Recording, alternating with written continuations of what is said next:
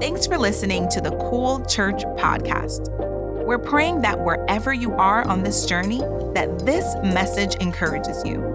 And we wanted you to know that you were created out of love. And now, here's today's message. Hi, I'm going to try to preach this message. I'm going to be a little sad through it, but I'm going to preach it anyway because I got to. Amen? This is the finale of this Breathe series. And we've been talking about the Holy Spirit. There's a lot of taboo surrounding the Holy Spirit, especially depending on what your experience with the Holy Spirit is. Some people have had encounters with the Holy Spirit that they will never forget, and not in a good way. They've had encounters with the Holy Spirit and they've seen how people have manifested different responses to the Holy Spirit. And because of it, sometimes the Holy Spirit can seem scary.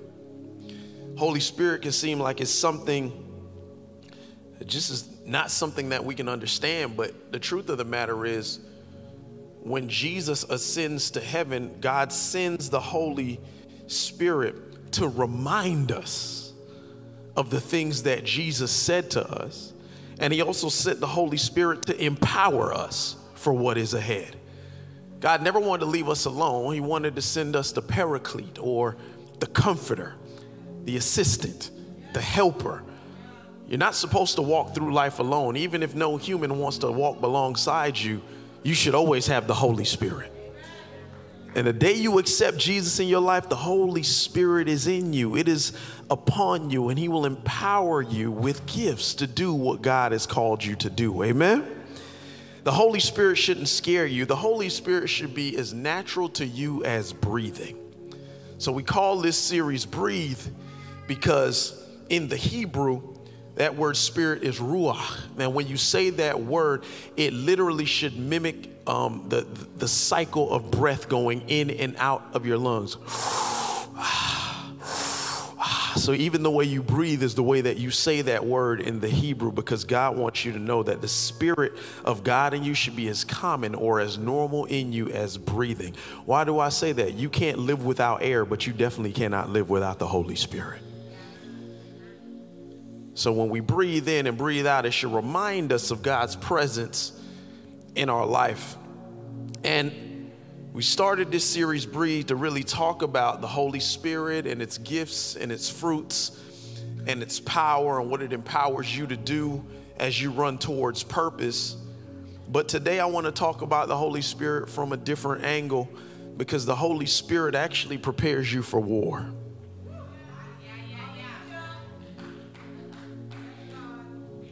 So if you have your Bibles, I want you to turn to Ephesians chapter 6, verses 10 through 18. We'll read it together. Ephesians 6, 10 through 18. I'm reading out of the NIV. If you're online, welcome. If you got a Bible, good old leather-bound Bible, let me see you. Hold it up. Let me see who still has one of those. Good stuff. We got tables here. That's the awesome part about being in school. You can flip that out. Notepads, anybody taking notes? Good, awesome. If you don't have any of those things, you can just pull out the Cool Church app. All the notes and things that I'm going to talk about are right on there. But let's dig right into Ephesians 6, verses 10 through 18. Ephesians 6, 10 through 18 in the NIV read like this. These are the words of Paul to the church in Ephesus. He says, finally, be strong in the Lord and in his mighty power. Put on the full armor of God, so that you can take your stand against the devil's schemes. For our struggle is not against flesh and blood, but against rulers, against authorities, against the powers of this dark world, and against the spiritual forces of evil in heavenly realms. Therefore, put on the full armor of God, so that when the day of evil comes, it's not if the day of evil comes, so when the day of evil comes, you may be able to stand your ground. And after you have done everything to stand, stand. Stand firm then, with the belt of truth buckled around your waist, the breastplate of righteousness in place, and with your feet fitted with the readiness that comes from the gospel of peace. In addition to this, Take up the shield of faith. I love that. Take up the shield of faith with which you can extinguish all the flaming arrows of the evil one. Take the helmet of salvation and the sword of the Spirit, which is the word of God. And pray in the Spirit on all occasions with all kinds of prayers and requests. With this in mind, be alert and always keep on praying for all the Lord's people. And always keep on praying for all the Lord's people. Amen? If you're taking notes on this message today, this final message in Breathe, I've entitled it this: The Armor. You got the gifts, you got the fruit. Now we're going to talk about the armor. Let's pray. Father God, I thank you. I thank you for this day. For this is the day that you have made, God. Let us rejoice and be glad in it. God, I thank you that before the earth began to spin on its axis, you knew each and every human that was going to be here today. God, may I lie down as you rise up. Don't let these words be my own, but let them come directly from your throne room of grace. I pray that hearts, minds, and ears are open and receptive to a word that will always be about Jesus. Jesus. Nothing more, nothing less. Jesus. May you introduce yourself to someone, Jesus, that does not know you. May you reintroduce yourself to someone that is far from you. I pray that you will rule and reign in this place today, and that you will show yourself to the person that needs to see you the most. I pray these things in Jesus' name. And everybody said? Everybody said? Somebody give Jesus a shout of praise in this place today.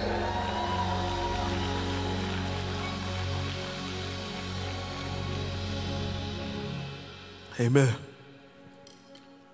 If this is your first time here, man, I want to welcome. Who would say this is your first time at Cool Church? Just raise your hand. First time. Awesome. Thank you for coming. Thank you. You could have been anywhere, but you're here. With that being said, I want to start out by saying something. And I hope you understand how true this statement is, and I hope you feel the gravity of the statement that I'm about to make. The Church of Jesus Christ is under attack. It's maybe your first time, and you're like, man, that's heavy. Yo, you starting a message like that? This heavy. There's people in this room that probably don't know Jesus. That's okay. I'm just glad you came. I hope you feel who we are before we say who we are. I hope you know us by our love. When we say that we're created out of love, by love, and for love, hope you felt the love when you walked in this room. But the Church of Jesus Christ is under attack. And we would all do good to remember that no matter how much we may all differ in opinion on certain issues, Jesus still unites us all. Hear me when I say that, because if you watch the news the last week, all you hear is opinions and stances on specific issues. And if you listen to it long enough, you'll see the divisive nature that opinions can create amongst the body. There's people that love Jesus, but just because we all love Jesus doesn't mean that we're going to agree on everything. There are people in this room that have different opinions about things than I do. It does not change the fact that I love you. It just doesn't. Why? Because we are all united under the banner of Jesus Christ. And I'm going to say this, and I'm not here to coddle people's feelings at all, but I need you to understand that if you came in here thinking this, I will still love you, and we can even have a conversation about it. I love conversations with people, and I love having tough conversations with people. But might I just add to this Jesus commentary as I'm making this statement today, that Jesus is neither Republican or Democrat. Jesus is neither conservative or liberal. He's neither. Jesus is not Republican, Democrat, conservative, liberal, whatever label you want to put on him. He is sovereign. Because he is a king. He's not just any king. He's the King of kings. He is the Lord of lords with all power and authority. And what he's asked us to do, being united under the banner of love, is to be ready for war. Jesus is not your opinions. Jesus is truth. But he is not just truth. Jesus is grace. Grace doesn't bulldoze somebody with their opinion. Grace has a level of understanding to be willing to listen, even if it doesn't agree. What I would ask us all to do is to remember the banner that we are united under. Before you take to Twitter, before you take to Facebook, before you take to IG and let the world know what you think, remember who knew you before you were a thought.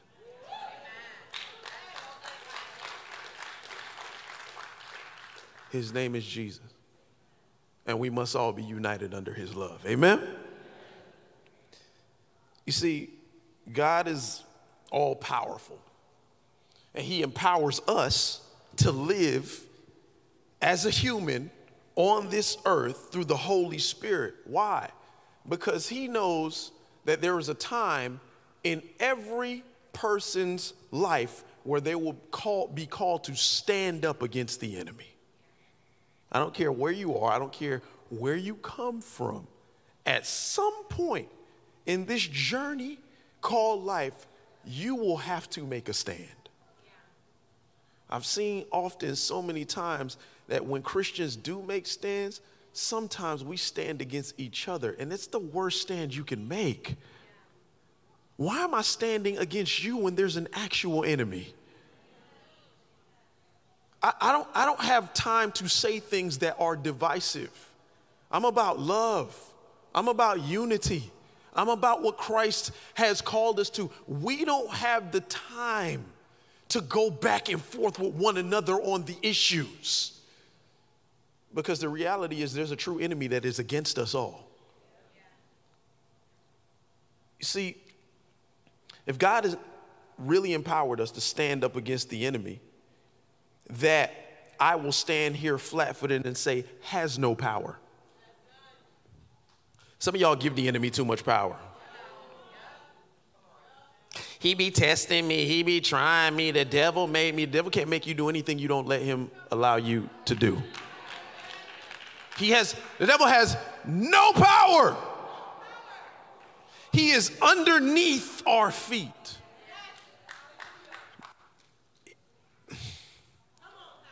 He is so powerless, he lives every day with the constant reminder of his loss.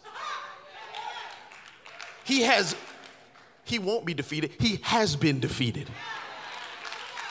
The enemy has no power, no authority, no dominion, but we keep giving it to him.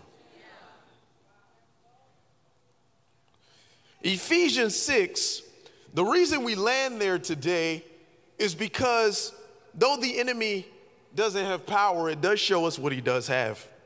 Ephesians 6, 10, and 11 says, finally, I love the Apostle Paul because he's trying to give the church in Ephesus a warning. Because there's so many different things that are going on with the church at the time, between false doctrine, false prophets, all kinds of stuff. He's like, hey, y'all got to be careful. So the final thing that I'm going to tell y'all before I end this book, before I end this letter, you got to be ready. He says, be strong in the Lord and in his mighty power. Put on the full armor of God so. He doesn't just say put on the full armor of God. He gives you a reason. So that you can take your stand against the devil's schemes. It did not say so you can take your stand against the devil's power. He has none. He doesn't have power, but he does have a plan. You don't have to have power to have a plan. The enemy has no power, but he does have a plan. You say, what's his plan? Well, John 10:10. For the thief comes to what? Steal, kill, and destroy. Sounds like a plan to me. He has an agenda. Forget about all the agendas you heard on CNN, on Fox, on CNN, MSNBC, whatever you heard. This is the agenda that matters. Because this is the agenda that is trying to literally steal your soul. Steal, kill, and destroy. The enemy has a plan for your life. And if you're not aware for it, you'll fall for it every time. Every single time. The truth be told is you cannot fight an enemy you are not aware of. I've said this often, but the devil deals in distraction. If he can keep you distracted fighting your own brothers and sisters, then he is free to allow his plans to manifest. So he wants to distract us. This is what he does. You can't fight the enemy that you are not aware of. And truth be told, some of us have no idea what we're actually up against. The Bible says in Ephesians 6:12, for our struggle is not against flesh and blood. Whatever you think it is, it ain't that. It ain't your boss. It ain't your husband. It ain't your wife. It ain't your boyfriend. It ain't your girlfriend. It ain't they, whoever they is. They don't want you to win. It ain't they. It ain't them. It's not what you think it is. For the struggle is not against flesh and blood. So stop pointing to a person and declaring them your struggle. They're not your struggle. The Bible says it's not flesh and blood. Stop making people your struggle. They're not your struggle. For our struggle is not against flesh and blood, but against the rulers, against the authorities, against the powers of this dark world, and against the spiritual forces of evil in heavenly realms. There is good and there is evil. What's good? God. God is good. But there's a real evil that is vying for your attention, that is vying for your soul, that wants to steal, kill, and destroy you. Here's what Paul is trying to get the church in Ephesus and us in 2022 to understand. If we haven't come to the realization yet by the verses I've just read, he wants you to understand that you do not enter into spiritual warfare. You are already in it. Whether you want to believe that or not, hey, that's where we differ on opinion. You may not believe that. I'm here to tell you, based upon God's word, it's already happening. Whether you're acknowledging it or not, there is a spiritual battle going on for your soul. And if you don't believe that, you're probably losing the battle. You say, well, Pastor, I ain't choose to be a part of this fight. I'm just minding my business, and I only showed up because I knew it was going to be a cute girl there. I ain't come here for all that. I don't want no parts of that. I'm sorry, man. I'm sorry, sis. We all in it. You can run from it, or you can actually acknowledge it. You didn't make a choice to be a part of it, but you can make a choice to stand. You can make a choice to stand. And as a believer of God, this is what I love about God. God does not call us to stand in a battle that we did not ask to be a part of without equipping us. If he called you to stand in it, he's going to give you everything you need to stand in. I love it because he doesn't even say fight. He just says stand. The word of the Lord for somebody is, some of y'all just doing too much. What you fighting? He didn't ask you to fight. He just said stand. God, I'm still in this. How long I'm going to be in this? You're going to stand there as long as I need you to. Stand. Stand. Because people are watching the way you stand. Stand. That's a whole nother message. As we talk about the armor of God, the first thing I want you to understand is that the armor provides a foundation for you to stand. You cannot stand properly without the armor. The armor provides a foundation to stand. Ephesians 6:14 and 15. And I'm just taking my time because the armor of God can sound so spiritual, and I want you to understand how practical it truly is. Ephesians 6:14 and 15 says, stand firm then with the belt of truth buckled around your waist. I have my belt on today and the breastplate of righteousness, with your feet fitted with the readiness that comes from the gospel of peace. The interesting thing about Paul writing this, I love this. Paul was a great storyteller, but he also, he was very observant. When Paul writes about the armor of God, you have to understand the context in which he does it. Paul, we know this, he'd been through a lot, but you know one of the things that Paul was in his life? He was a prisoner. He was a prisoner, and because he was a prisoner, he's writing this in the context from a prison with men that are standing on guard that are wearing what? Armor. These soldiers are on guard at the prison. So Paul sees this and he breaks down what they are wearing in a spiritual manner. I love this because the armor doesn't just come out of nowhere. What's a good way to talk about how God equips us? Let me use armor. No, he was sitting in jail. Might I say that to say it doesn't matter what your current situation is, you can still arm yourself. Some of you think you got to be in the right situation to arm yourself. Paul was in jail and still knew, once again, he was in a place where he was not physically fighting a battle because he was locked away, but he knew that he still needed to be equipped for the spiritual battles that were out there. He writes this in the custody of Roman soldiers.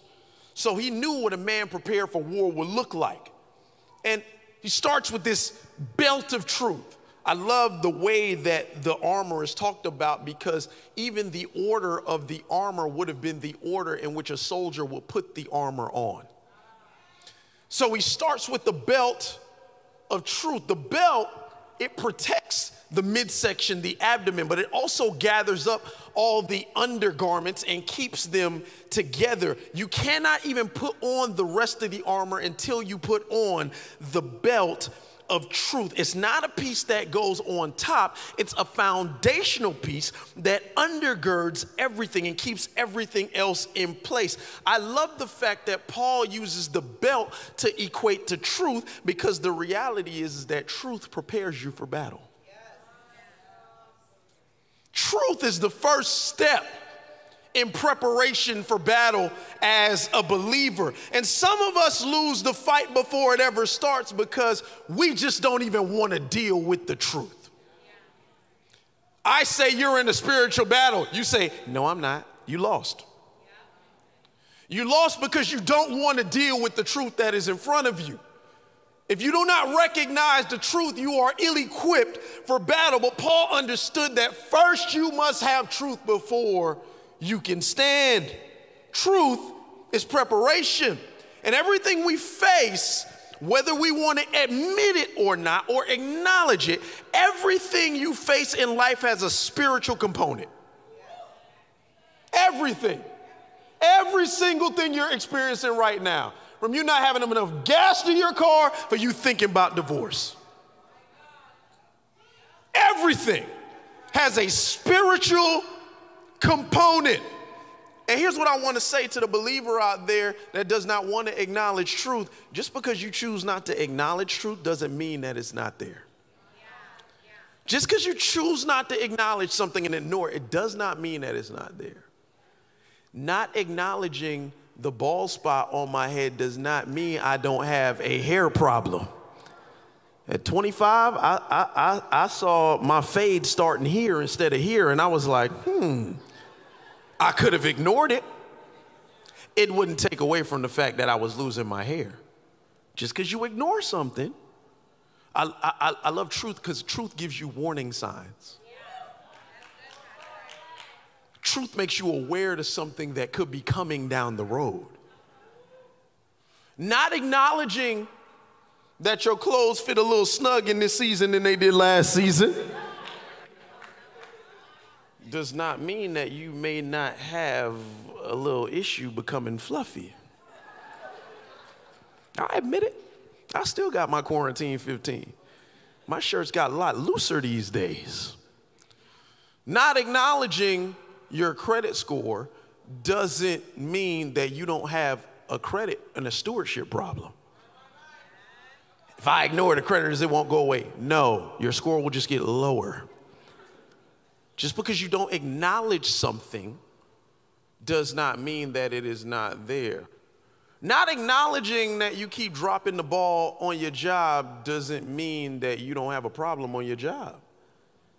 It's like everybody know that boss about to call you into the office except you. Just because you don't acknowledge it don't mean that it ain't true. Not acknowledging the distance in your relationship doesn't mean you don't have a relationship problem. When the last time you been out on a date? When the last time you just had a conversation? When the last time you just enjoyed each other's company? Might I submit to you that being together ain't enough? Like I know people that have been together for a long time, but just because you're sitting in it for a long time doesn't mean that it's good. I don't just want a relationship. I want a great relationship. I love being married to my best friend. And I listen, our relationship is not perfect, but I see the warning signs. Let me miss a date night. She gonna let me hear about it. And she should. Why? Because she's exposing me to the truth about my situation. When you get exposed to the truth about your situation, do not ignore the truth. Not acknowledging sin in your life doesn't mean you don't have a sin problem. You got to acknowledge it if you want to change it. You got to acknowledge it if you want to see something different. In order to be effective in spiritual warfare, you must first be honest with yourself and acknowledge that we are all fighting in this war, whether we want to or not. You got to acknowledge it. Truth is foundational because you can't move forward without truth. I love what John 8:32 says. It says, then you will know the truth and the truth will set you free. If you can be honest with yourself and tell the truth, you'll actually have a chance to stand and win in this fight. Some of us are sick of falling for the devil's schemes, but we have not first acknowledged the truth about where you are or what's actually happening. It may not be the thing that's happening to you. It might just be how you think about the thing. Because usually the thing is just symptoms of a deeper rooted issue that you have failed to acknowledge. You got to start to tell the truth. You can lie to everybody else, but at one point or another, you got to be real with yourself. Start telling the truth about the situation. You can't even begin to put on the full armor of God unless you have enough awareness to start telling yourself the truth. But then there's the breastplate of righteousness. And I love this because this would have been the actual first piece of armor. The belt just held things up that were undergarments, but the breastplate would have actually been a hard plate, whether it was made out of tough leather or if it was made out of metals that they would put on top of the leather. This would actually be the first real piece of armor. And I love that it is called the breastplate of righteousness. It's the first layer that the enemy ever comes in contact with. It's the first thing that takes the hits. And I love the breastplate because what does the breastplate do? It protects your vital organs. See, the enemy, he wants to hit you right here. He wants to hit you at the heart. So how do I know that's true? Because you know what the enemy's favorite thing to do is to get you all up in your feelings. See, when you're in your feelings, you're here. You're not here. You're not thinking logically. There's a battle here. We'll get to that. But this is not, that's a part of the battle. But man, if he can get you in your feelings, if he can get you all caught up in that, that's what he wants. That's what he wants to attack first. He wants to hit you at the heart. And you know what I love? That it's not called the breastplate of my righteousness. It's just called the breastplate of righteousness. Why is it not called the breastplate of my righteousness. Well, Isaiah 64:6 gives us a clear picture of why it's not called the breastplate of my righteousness. It's called the breastplate of righteousness because Isaiah 64:6 says, but we are all as unclean thing. We are all as an unclean thing. That's some truth for you right there. No matter how good you think you are, the Bible says, but we are all as an unclean thing. And all our righteousness is as filthy rags. Does that sound like armor to you? Our righteousness are as filthy rags. And we all do fade as a leaf. Our inquiries like the wind have taken us away. The last time I checked, filthy rags don't provide much protection from anything. So if it's the breastplate of my righteousness, what is my righteousness? A filthy rag. A filthy rag cannot protect you when the enemy wants to attack you at the heart. So you are not righteous on your own, but I love that the Bible says, I am the righteousness of God in Christ Jesus, which means the righteousness of Christ is on me, which gives me the confidence to wear not my righteousness, because my righteousness can't protect me from anything, but his righteousness is on me and it is firm. And when God looks at me, he does not see my righteousness, but I am the righteousness of God in Christ Jesus. So when he looks at me, he doesn't see me. He sees Jesus on me, and his righteousness can stand up to any accusation that the enemy would ever try to throw at me. That's when the devil says, oh, you ain't enough. Oh, you messed up. You can put your chin up, shoulders back, and chest out, saying you can take your best shot at me, devil, because I'm not protected by my righteousness. I am the righteousness of God in Christ Jesus. If you believe it, say amen. Your righteousness is not enough. I don't care how good you are. We are not good, for God is good. I like to think I'm good some days, but man, I promise you I'm not that good. At my best day, my righteousness is a filthy rag. You can blow, if I had a filthy rag, I could blow it off. I love that because it says, oh my goodness, and we all do face, it says we all do fade as a leaf, and our iniquities like wind have taken us away. That thing is so light, the wind, the devil's like, done with your righteousness, blowing that thing off. That's why it can't be our righteousness. It has to be the righteousness of God in Christ Jesus, because I don't want my heart exposed. If I'm the only protection for my heart, then my heart is done for. Jesus protects the heart. Thank God we are protected by this righteousness. And when God sees me, he does not see me for my sin. He sees me as the righteousness of God in Christ. If you take Jesus out of it, it doesn't work. Righteousness of God in Christ Jesus. I love that because it gives me confidence. That's practically how that breastplate of righteousness should manifest in you. It should give you confidence as a believer that you are saved not by your works. You are not saved by the things that you have done. You are saved by what Christ has already done. I'm confident. I don't live with guilt and shame because I am the righteousness of God in Christ Jesus. I make mistakes every day and I say, God, forgive me, create me a clean heart and renew a right spirit within me. I say that every day of my life. I say, God, forgive me for my sins and help me live today better than I did yesterday. If I don't do that, and if I'm not confident in what Jesus did, I'm not confident in me. I'm confident in what Jesus did on the cross. Because I'm confident in that, I can walk with a different swag. How you walk around every day with the breastplate of righteousness? I'm sick of seeing Christians like, hey, where's your confidence? The reason we don't walk around in confidence is because guilt and shame have stripped our armor. Guilt and shame have stripped you from what Jesus has done. I love on the cross, he says, it is finished. Have confidence in the finished work of the cross. Because you are not righteous. Jesus is righteous. If you accept him, his righteousness is on you. Amen?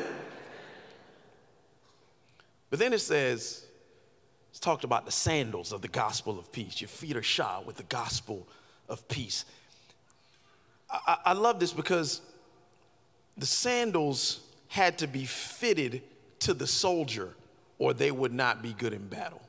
You could be the greatest fighter on the planet. You go into a battle with some messed up shoes.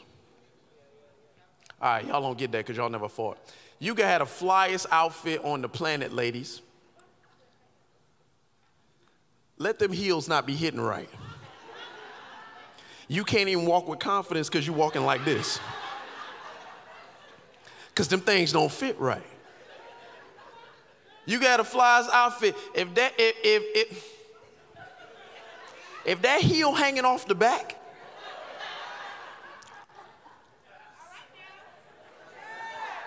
you don't walk with the same confidence. You don't walk with the same confidence because your feet have not been fitted. I understand this well. I am probably the most flat-footed person in this room.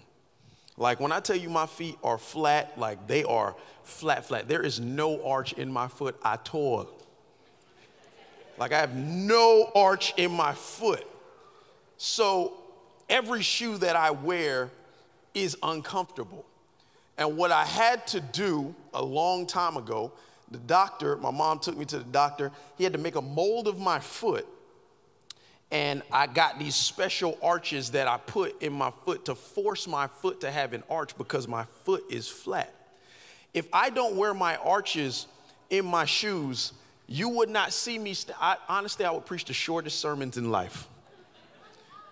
Because if I stand there too long in shoes that were not made specifically for my feet, not only does it affect my feet, it starts to affect my back. Not only does it affect my back, it starts to affect my neck. And if you know anything about the spine, it is the nervous center for the entire body. Everything in your body is connected to your spine. So when your feet don't work properly, it throws your spine out of alignment and you can no longer stand confidently.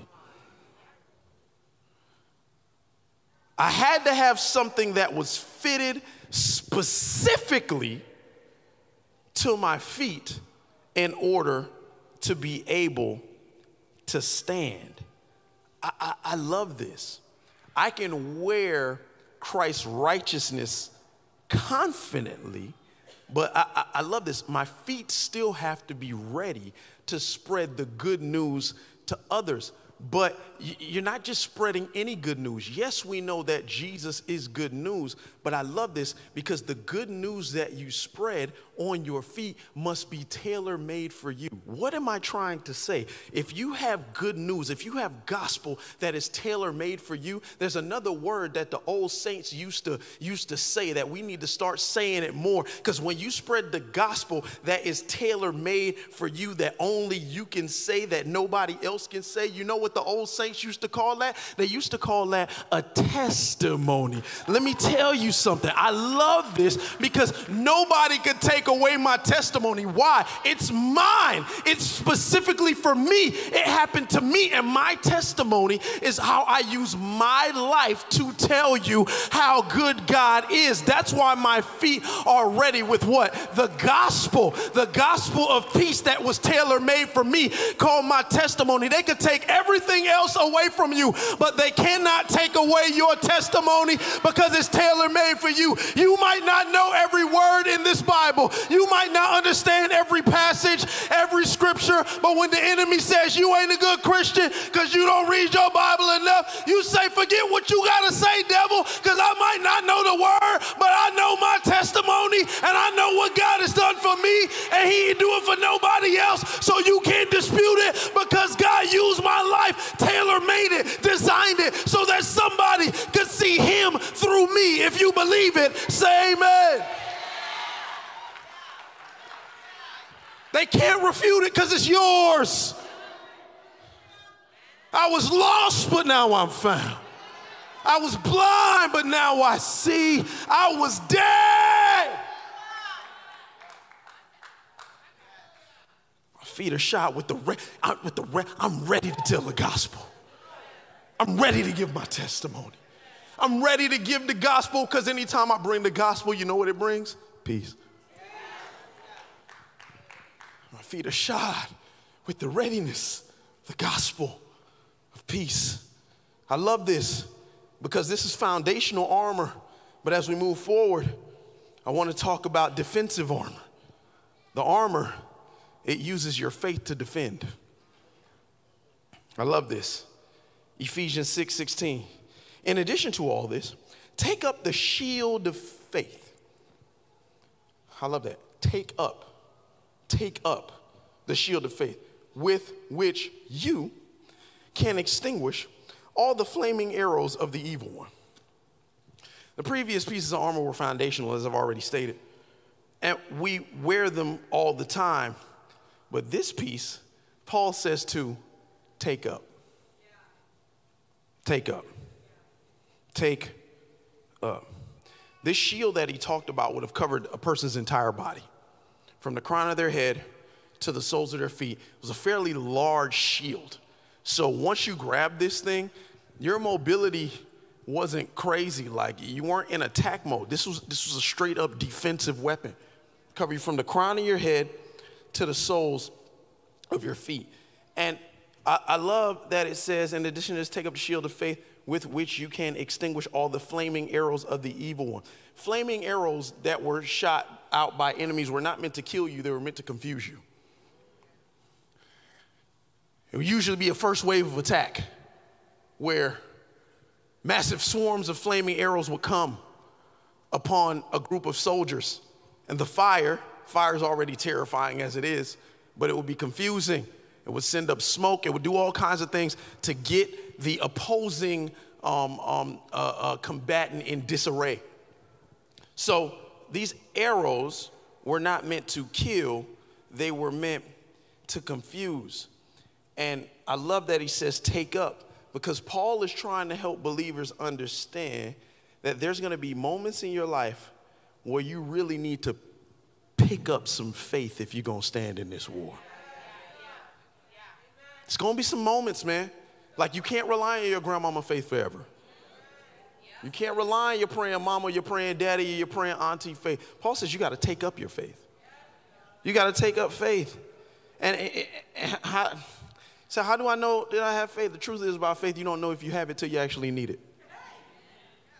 You don't know if you have it till you need it. Like, you don't have to pick up faith until you've lost that job. You don't have to pick up faith until you get the bad diagnosis. Like, you don't have to pick up faith until the bank says no to the loan. You don't have to pick up faith until your marriage is tested. You don't have to pick up faith until you haven't conceived the child that you've been believing God for. But when you pick up faith, you have to realize how much power you're actually holding. Oh man, I wish people understood the power of their faith. Like, you can't pick up somebody else's faith. You have to pick up your faith. You have to pick up your faith. You may not think I know there's people out there. You don't know my grandma. She's been praying since she was in the womb, and she's 100 now. Nobody got more faith than her. Really? Stop looking at other people's faith and pick up your faith. Because, truth be told, in the kingdom, you don't even need a lot. Jesus said with the faith the size of a mustard seed, you can move a mountain. So, some of y'all are discounting mountain moving faith in yourself. How you discounting the faith to move a mountain? You know why you discount faith to move a mountain? Because you're comparing your faith to somebody else's. The greatest enemy to faith is comparison. Stop comparing your faith, and even if it's just a little bit of faith, imagine the things that you can move if you actually just decided to pick it up. Oh my goodness. I love this, because you may not think you have a lot of faith, but that mustard seed faith can move that mountain. But I love this, because the shield of faith, its job is not just to stop the arrows, it's to take the fire out of them. You hear what it said? It says, shield of faith, which you can extinguish. Extinguish all the flaming arrows of the evil one. It's not just to stop the arrows. Your faith takes the fire out of them. Faith, in essence, takes energy away from the enemy.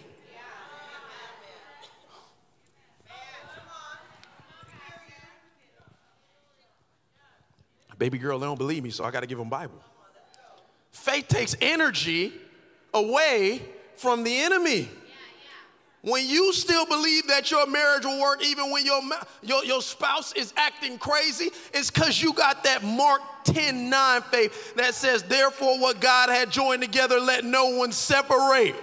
When you still believe that your kids will get it together even after they've lost their ever-loving minds, it's because you got that Proverbs 22:6 faith that says, train up a child in the way that they should go, and when they are old, they will not depart from it. When you still believe that you will be healthy, even after the doctors told you that there is nothing that can be done for your situation, it's because you got that Isaiah 53:5 faith that says, by his stripes you are healed. When you still believe God's plan for your life, even though you have a hard time dealing with where this plan has taken you, it's because you got that Jeremiah 29:11 faith that says, I know the plans that you have for me, plans to prosper me, not to harm me, but to give me a hope and a future. And if you still believe that God cares about you when nobody else cares, when you've hit rock bottom and there's nowhere else to look but up, it's because you got that Matthew 11:28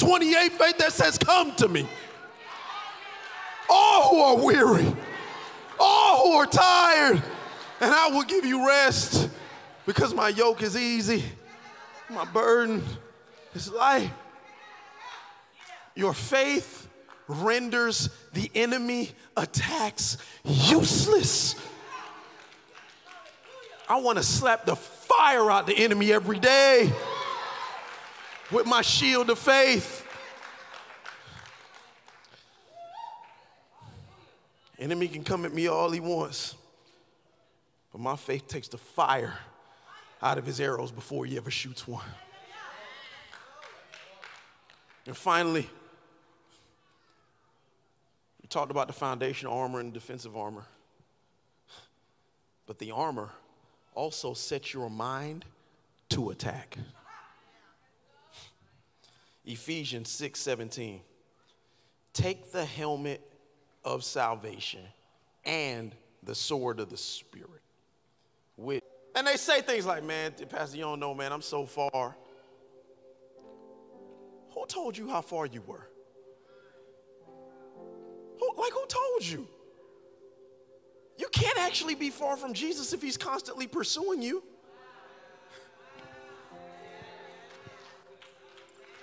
We tell ourselves these lies like Jesus is over there and we're over here. The truth is, in eternity with God is over there and we're over here. You know where Jesus is? In the middle.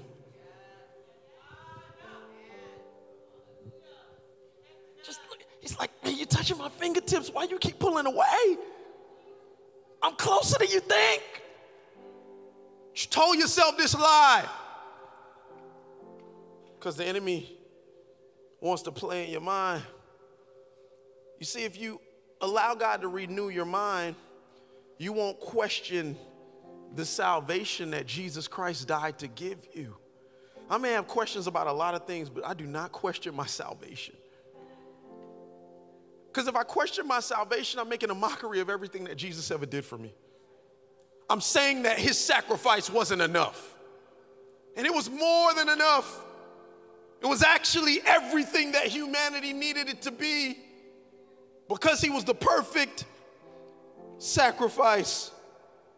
The truth is, this mental health battle that we talk about so much now, it is not just clinical. It is spiritual. It is so spiritual.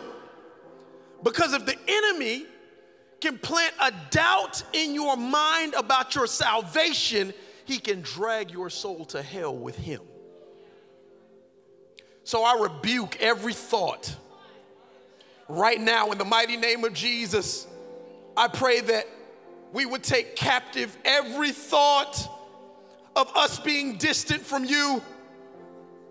God, the people that everybody said was too crazy, they were too far, God, I take captive every thought in the mighty name of Jesus, that you can restore and renew their mind because you made their mind. God, I rebuke every negative thought they've ever thought about themselves. Every negative deposit everybody ever put in their spirit that said they weren't enough, that said they were less than, that said they'd never make it. I rebuke it in the name of Jesus. Let them know that they are sons and daughters of the Most High God, that they were made on purpose, by purpose, for purpose. I pray that the enemy cannot steal, kill, or destroy the deposit of life that you've placed inside of them. I rebuke every lie that's ever been told about you or them. May they gravitate towards your truth, towards your grace, but more than anything, towards your love. I rebuke the author of confusion, and I pray that life will infiltrate their minds. In Jesus' name. In Jesus' name. Do you believe that? Well, you need to give God the praise like he's doing something on your mind.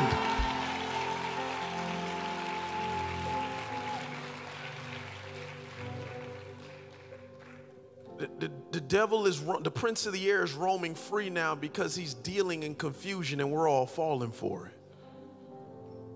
You watch the news enough, he wants to put this side against this side. He wants to put this person against that person. He wants this identity against that identity. He wants us all confused so we don't focus on the real issue. But this is not a clinical battle, it is a spiritual one. Sidebar, I believe in licensed clinical professionals. They have a perspective you don't. You're this close to your situation. They're this close to your situation. So they're going to see things that you don't see. It's always good to have accountability and another perspective on your situation. If you need therapy, go. Like, don't even go for you. Just go for the rest of us because we already know you crazy. Go. But pray. Pray that God would do the work of renewing in your mind. Because a therapist can show you things about yourself, but God has to reveal it to you deep down in your soul if you're ever going to make some change. Oh, man. But it's not just about the mind, because the mind is under attack. Your salvation is under attack in your brain every second of every day. But although we protect our mind with the helmet of salvation, we fight for our lives with the sword of the Spirit. It's God's word. Hebrews says, 4:12, for the word of God is alive and active, sharper than any double-edged sword. It penetrates even to dividing soul and spirit, joints and marrow. It judges the thoughts and the attitudes of the heart. I can always tell, I've been doing this long enough now, I can tell when there's inexperienced swordsmen around. Do you have to know every passage in here? No. But some of y'all are like fighting and you've tied your own hands behind your back because you've showed up, I got my full armor on, and you left your sword at home. And some of y'all, you ain't got a sword, you got a knife. You got a knife. Like you know a verse. God so loved the world, he gave his only begotten son. Awesome. That's great. But what you gonna do in the depths of spiritual warfare when your knife can't reach the enemy? Some of y'all brought a knife to a sword fight. You know why you have a sword? Sword puts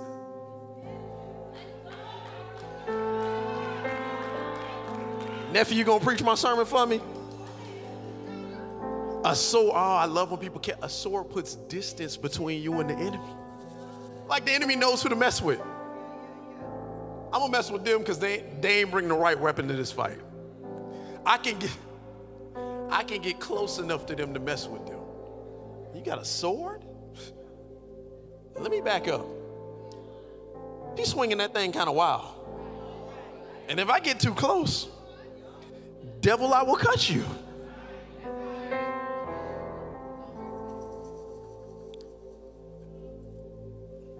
You know, inexperienced swordsmen, they have no muscle memory. They keep getting hit by the same thing.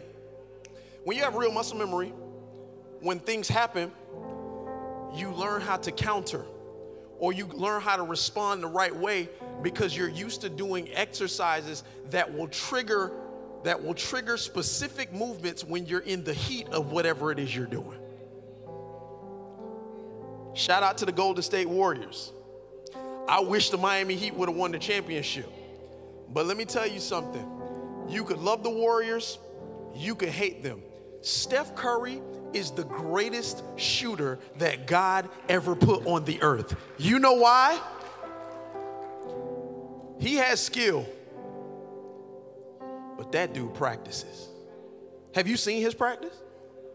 He just back up, back up, back up. He be all the way at the other side. I'm like, what? Like we shooting from the parking lot now? Hours upon hours, days upon days. When cameras are on, cameras are off. He won a game in the finals. He missed like 9 straight. It was like, oh, he's done. He came back the next game and hit 10. You know why? He's so used to that motion.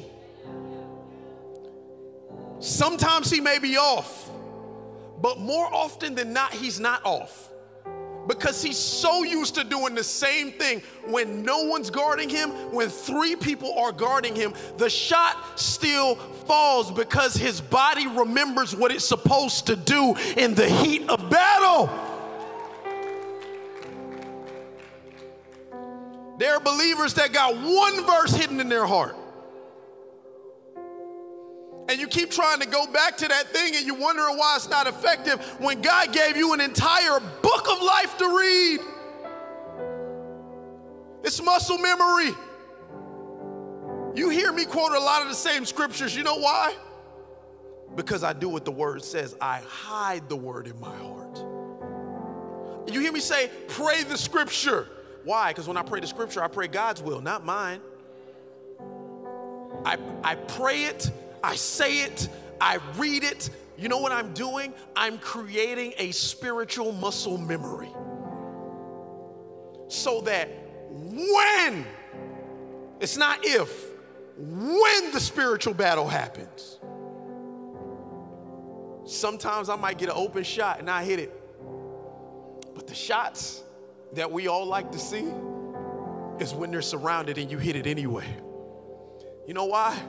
Because my muscle memory, my spiritual memory kicks in to affect and to effectively use the word of God in a pressure situation. It takes practice. You got to get into it, man. This thing needs to become your life. Like, we could talk about all this spiritual armor, but I love that God gave us a physical representation of his sword. Use it. Your life may depend on it. In a pressure situation, I don't have to worry because I've committed so much stuff to memory that I know. The Psalms 119:11 says that I have hid the word in my heart so that I do not sin against God. I know that when life gets crazy and I don't know which way is up, and I still want to know that God is in control of my circumstance even when I'm not. I know what Romans 8:28 says, that all things work together for the good of those that love God and are called according to his purpose. So even if it ain't working out now, it's going to work out eventually because God causes all things to work together for the good of those that love him.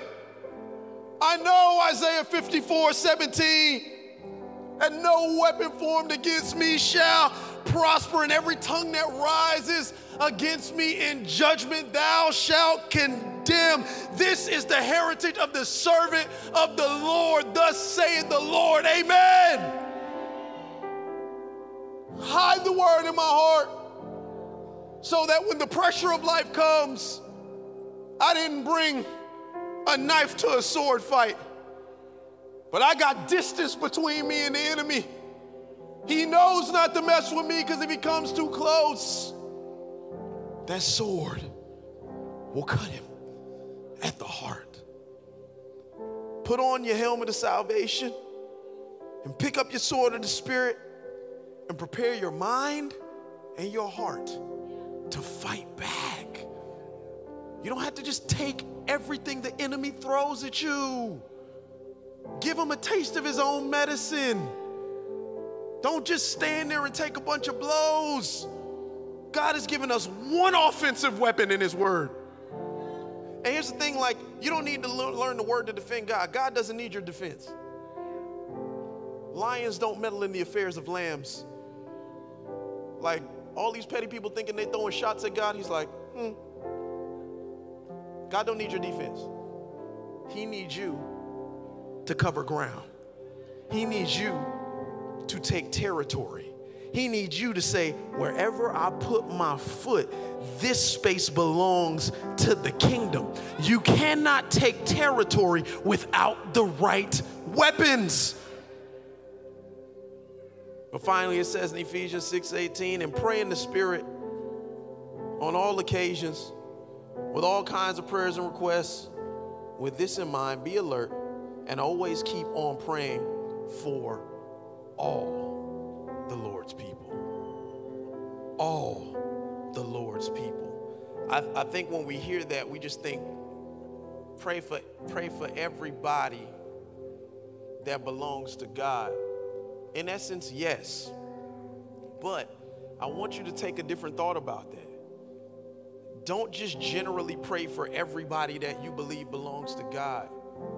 Pray for the people that you don't agree with that belong to God.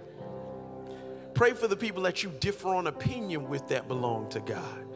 Pray for people who belong to God where your theology may be a little different than theirs. Pray for people that have claimed to belong to God, but you see they still on the journey and they struggling with something. Pray for the people that belong to God that you don't like. Because stop acting like you like all of them. Because the moment somebody says they love God, but you also hear them say that they are this, that, or the other, then you know what you do in judgment? You turn up your face. What Paul was trying to do was create unity in the church. He was trying to say, hey, pray for all brothers and sisters, because we all out here trying to figure this out. Everybody that think you know it, none of us know it. We're supposed to go on this journey together and love each other in the process. Because you've heard it so many times, the devil is not scared of a big church. He is scared of a united one. The church of Jesus Christ is under attack because we're being pulled apart from the inside. It's not the outside attacks that are killing us. It's us going after each other. Instead of standing side by side with armor and the sword of the Spirit and attacking the enemy like we were called to. Oh, man. You pray in the Spirit, all kinds of prayers on all occasions. You no longer stand in a defensive position, but you take the fight to the enemy. I'm tired of the enemy bringing the fight to us. I'm going to take the fight to him with every breath I have in my body. Because what I am sick and tired of seeing is a divided church when God has called us to be a united one. With every head bowed, every eye closed.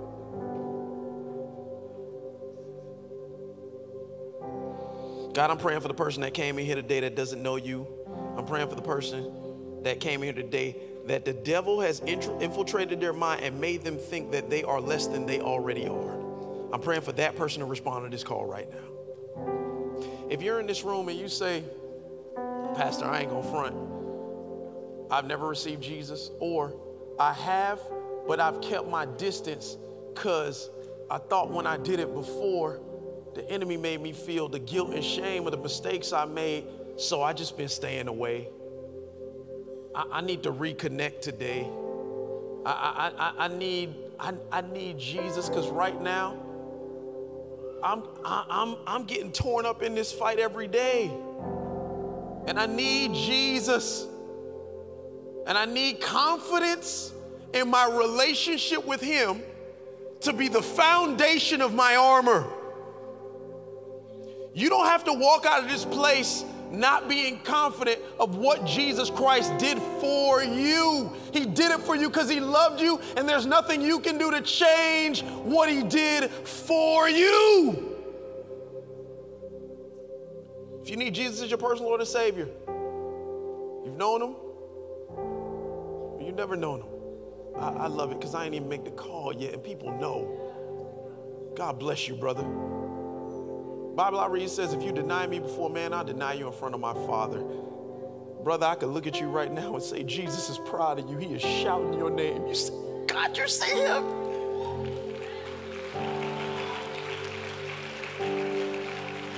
It's one brave soul, but I'm sure there's more. With every head bowed, every eye closed, if you want to answer that call, if you're tired of being scared, you're tired of being lied to, you sick of running, you ready to stand and fight, you cannot do it without a relationship with Jesus. If that's you, on the count of three, boldly, I want you to raise your hand. 1, 2, 3. Hold it up. High enough and long enough for me to see it. Hold it up. I see you and you and you and you and you and you. I said those yous because I want you to know you're not alone. If your hands up, stand up. You already took, look, somebody else already coming. Come on. Hands up, stand up. Don't be scared. You might as well come. You might as well come. They already looking at you. Everybody else in this room, stand up. You're not alone. I love that. I'm proud of you. Proud of you. And you say, hey, Pastor, I ain't brave like them folks. Like I can't do, oh, more coming. I love that. They was like ready and they just jumped up, man. That's hard for me. That's okay. It's okay. We're family. And I can't tell you how many times I made this journey because the devil messed with me in my mind and made me believe that I wasn't saved when I was. So I just want to be sure. And I want to make sure you're sure. So you can look at your neighbor right now and say, hey, if you're scared, I'll go with you. If they say, yeah, just grab them by the hand and walk them down. No shame. No shame. No shame. Come on. Just make sure. Come on. I love it. I love it. Praise God. Just be sure. Just be, come on. I say, come on. Amen. Hallelujah. I'm so proud of y'all.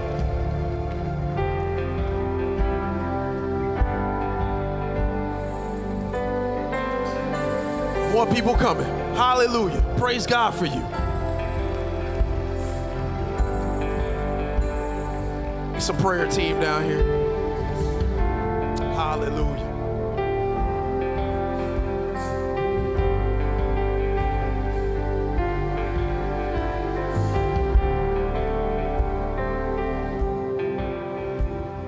Greatest decision you could ever make in your life.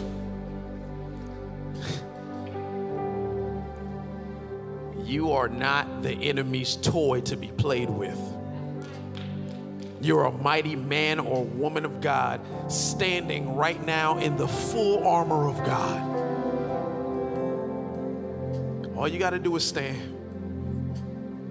knowing that God stands with you. I want everybody to reach your hands towards our dear brothers and sisters. If you're up front, maybe you want to reach your hands to the sky. You say, why? It's the universal sign of surrender. Bible says in Romans 10:9, if you confess with your mouth that Jesus is Lord and you believe in your heart he is raised from the dead, you're saved. Confess and believe. I want everybody in this room and online to say a prayer after me. But when you say it, mean it. And when you say it, know that the enemy cannot take away your salvation. In the name of Jesus. I want everybody to repeat after me. Say, dear Jesus. Dear Jesus. I've sinned. I'm not proud of it, but I admit it. Today, I lay my sin down. Take it, I pray. I don't want it anymore. I reach to heaven to receive your forgiveness and take the place of my sin. I ask that you would accept me into your wonderful family. Today, I give my life completely to you. I'm yours, Lord, now and forever.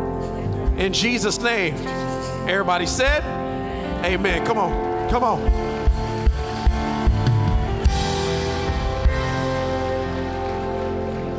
See that sign? It says, welcome to the family. That's what you are. You are not somebody to be played with. You're a member of God's family. You're not just a member, you're a soldier. Ready to fight at all times. And you say, Pastor T, I can't even fight. That's okay. Just stand. Just stand. Because the world's going to see how you stand. Amen. I got a little gift for you.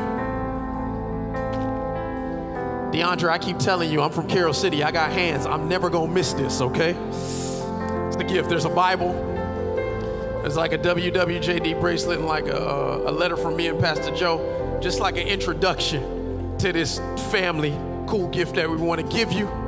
And if you got questions about the decision you made, we ain't scared of your questions. We may not even have the answers to them all. I will never profess to do that, but I promise you they're all in God's word. So if you got questions about the decision you made, we got folks that'll be like, hey, whatever question you got, I'm gonna try to give you the best answer I can. And our cool culture class helps with that as well. So you're not just making blind decisions, all right? But I'm gonna ask you to walk that way in a second. They'll just be out in the courtyard. That's where everybody going anyway. They're not getting raptured. They're not getting indoctrinated. They're just going to the courtyard. Okay, I just want to say that. All right? But before that happens, we're going to cheer for y'all louder than anybody's ever cheered for y'all in your life. Bible says when one comes back to the Father, there's a celebration in heaven. I can't open up the ceiling to show you, but I can help you hear what it sounds like. So on the count of three, y'all better cheer louder for them than y'all ever cheer for anything in your life. Here we go. 1, 2, 3. Let them know God loves them. Y'all can walk that way. Let them know that their sons and daughters are the Most High God. Let them know they are not to be played with. Let them know they are soldiers in the army of the Lord.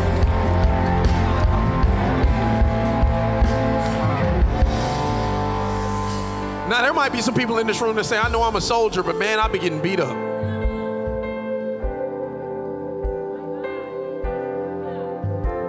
It's time for you to put on that belt of truth. Time for you to put on that breastplate of righteousness. Time for you to grab hold of that shield of faith and extinguish the fiery darts of the enemy. Time for you to put on that helmet of salvation. But this is my challenge to you.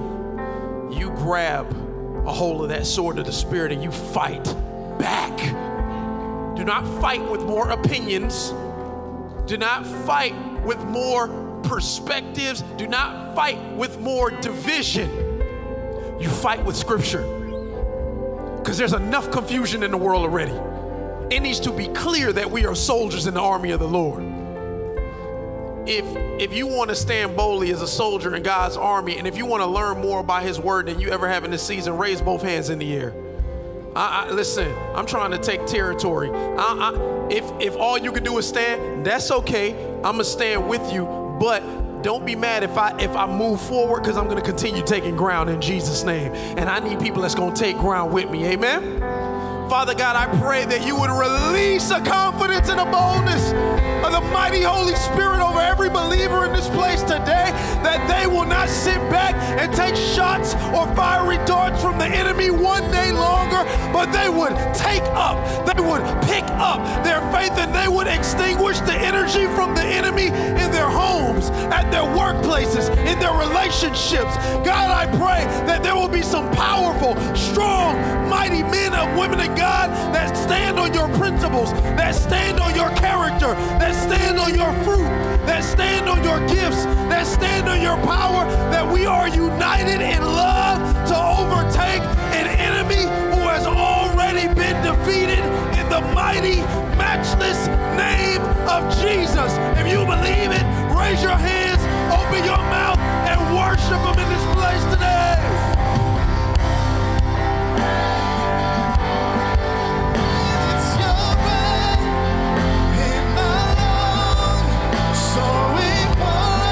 Praise to you, oh, it's your breath.